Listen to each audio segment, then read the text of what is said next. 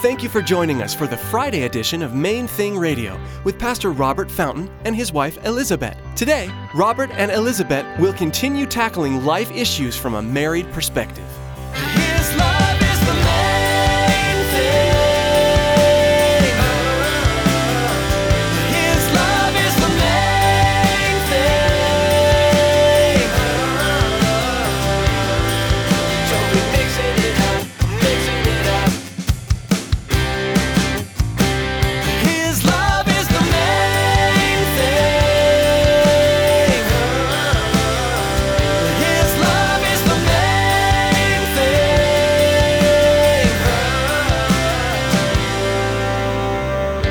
We feel guilty as Christians because we feel anxious, we feel anger, we feel things that are not like that facade that we think we're supposed to wear. And God is addressing all of it through Scripture. And tonight, what He's saying in Isaiah 26:3, you will keep him in perfect peace whose mind is stayed on you because he trusts in you. And so often we feel condemned, well, so that's why I'm not in perfect peace, because my mind is not stayed on you. My mind is stayed on something.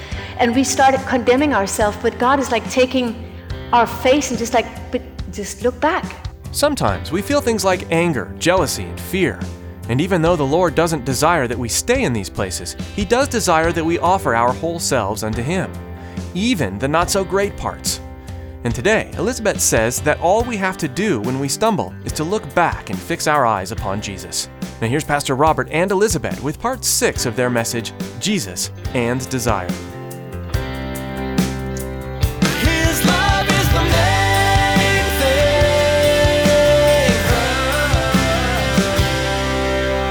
Something in us longs, hopes, maybe even at times believes that this is not the way things were supposed to be.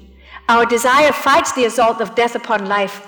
And so people with terminal illnesses get married. Prisoners in a concentration camp plant flowers. Lovers long divorced still reach out in the night to embrace one who's no longer there. It's like the phantom pain experienced by those who have lost a limb. Feelings still emanate from that region where once there was a crucial part of them, and they will sometimes find themselves being careful not to bang the corner of a table or slam the car door on an arm or a leg that are long since removed. Our hearts know a similar reality. At some deep level, we refuse to accept the fact that this is the way things are or must be or always will be. There are only two things that pierce the human heart: beauty and affliction. Moments we wish would last forever and moments we wish had never begun. So what are we to make of these messengers? How are we to interpret what they're saying?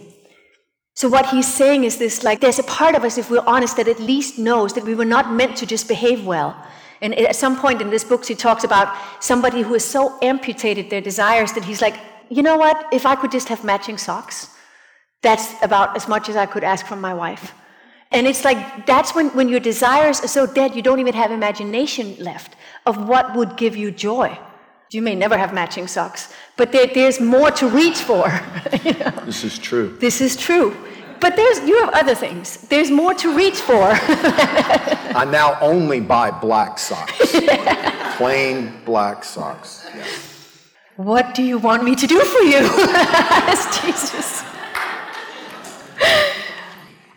Surely there are places in the heart that God is trying to wake up and say, you're scared of them. They may or may not be pure, they may or may not be Christian, but they're there. They're there whether you bring them to the light or not. So if you don't bring them in the light, the enemy will wreak havoc with them. He will then go at them in ways you can't control because it's becoming less and less conscious the more you try to shove it away. So we don't know if these disciples were ever actually given those positions. I guess we've yet to see that. If they were given those positions in the kingdom of heaven. But what we do know is that they were given much more than they ever imagined. Because when they did what Jesus said, especially John, the beloved disciple, who was one of these two, when they did just follow his way instead of their own, they became his closest friends, and they got to live with Jesus so up close. John literally could hear his heartbeat and lean into him. And John also was given the revelation that we're studying Sunday. It's the same disciple. He was given so much more than he could even imagine when he didn't know what he was asking. And the same is true for us. And the blind man also got more than he bargained for, because once he had sight, he could see the face of Jesus, and he could see so much more than he may have even known to ask for. And so we don't know exactly what it is that God is stirring in your hearts tonight, but we do know these scriptures. I'm going to read just a few scriptures and just try to hear that as God answering his own invitation to your heart. In Psalm 91, verses 14 and 15, God says, simply because he has set his love upon me, therefore I will deliver him. I will set him on high because he has known my name. Just for that, just because you ask. He shall call upon me, and I will answer him. I will be with him in trouble, and I will deliver him and honor him. And I think sometimes we feel guilty as Christians because we feel anxious, or we feel anger, or we feel things that are not like that facade that we think we're supposed to wear. And God is addressing all of it through Scripture. And tonight, what he's saying in Isaiah 26:3, you will keep him in perfect peace whose mind is stayed on you because he trusts in you. And so often we feel condemned. Well, so that's why I'm not in perfect peace, because my mind is not stayed on you. My mind is stayed on something. And we start condemning ourselves, but God is like taking our face and just look back. Just instead of, when you find yourself not stayed on him, when you find yourself anxious, you find yourself outside of his peace, that is him signaling to you. So look back to me. Instead of chasing, why did I go down that rabbit hole? Just come back. Just look at me now. Start now. Look at me now. You can start right here and my peace will find you. Just start now.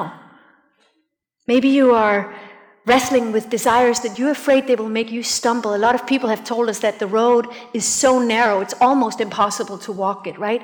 But God does something entirely different when you do want his best, when you do want him both to be honest with him and then want his best for it. I love this from Psalm 18:35 and 36, where David is saying of God, your right hand has held me up and your gentleness has made me great. It has made me great. You want to be great? I will make you great, but it'll be through gentleness. But then he says, you enlarged my path under me so that my feet didn't slip. Like, it is such a narrow path when you look at it from the outside, but when you walk looking at God, he makes that path very broad. He gives a lot of space inside his boundaries once you're walking in intimacy with him instead of in pretense. A lot of times you'll be surprised at how much space you really have. And then to those who are barely holding on tonight and who is like, I'm too tired to want anything. I just want relief. I'm just too tired. He says this from Isaiah 42, verse 3. A bruised reed he will not break, and a smoldering flax he will not quench. He will bring forth justice for truth. And I just kept thinking as we were preparing, I kept thinking that there's somebody here who needs justice in a way that they feel like it's just, how could this be right? And they need justice.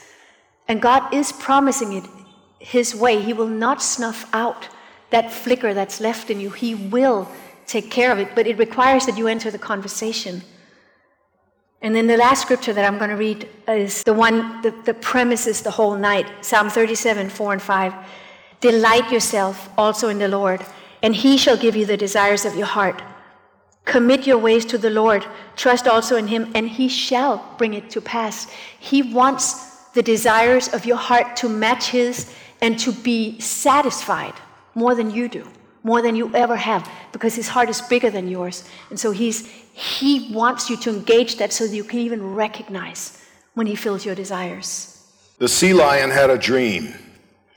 Now, as I told you before, there were other nights in which he had dreamed of the sea, but those were long ago and nearly forgotten. Even still, the ocean that filled his dreams this night was so beautiful and clear, so vast and deep, it was as if he were seeing it for the very first time. The sunlight glittered on its surface, and as he dived, the waters around him shone like an emerald. If he swam quite deep, it turned to jade, cool and dark and mysterious. But he was never frightened, not at all. For I must tell you that in all his dreams of the sea, he had never before found himself in the company of other sea lions. This night there were many round about him, diving and turning, spinning and twirling. They were playing. Oh, how he hated to wake from that wonderful dream. The tears running down his face were the first wet thing he had felt in 3 weeks. But he did not pause even to wipe them away. He did not pause, in fact, for anything at all, he set his face to the east, and he began to walk as best as a sea lion can. I am going to find the sea. We believe God put this message, this exhortation on our hearts because he's calling at least some of you to embrace the desires that he's put in your heart and to engage with him about those desires. You know, we talked a few months ago, maybe it's time to dream a little bigger than you've been dreaming. Maybe there's some desires that he wants to redeem. He wants to consecrate. Maybe there's some he wants to give back. Some you've let go of. Some you've given up on. Maybe there's some things he wants to do. His love is the main thing. His love is the main thing.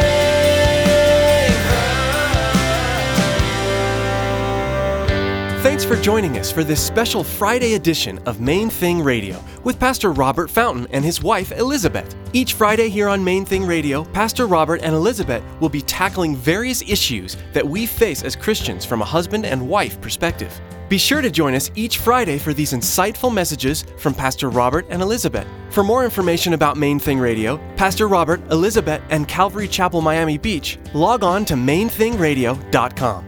That's mainthingradio.com. At our website, you'll find today's broadcast for you to listen to or download. We also encourage you to prayerfully consider financially supporting Main Thing Radio. With a gift of any amount, we will send you an MP3 CD of the current series Pastor Robert is teaching through here on Main Thing Radio. A secure option for you to give has been provided via PayPal. That's all available at mainthingradio.com. We'd also like to encourage you to follow us on Twitter. A link to subscribe to our Twitter feed is available on mainthingradio.com. Again, thanks so much for joining us today. Remember to join us on Monday as Pastor Robert will continue teaching verse by verse through the Word of God. That's next time on Main Thing Radio.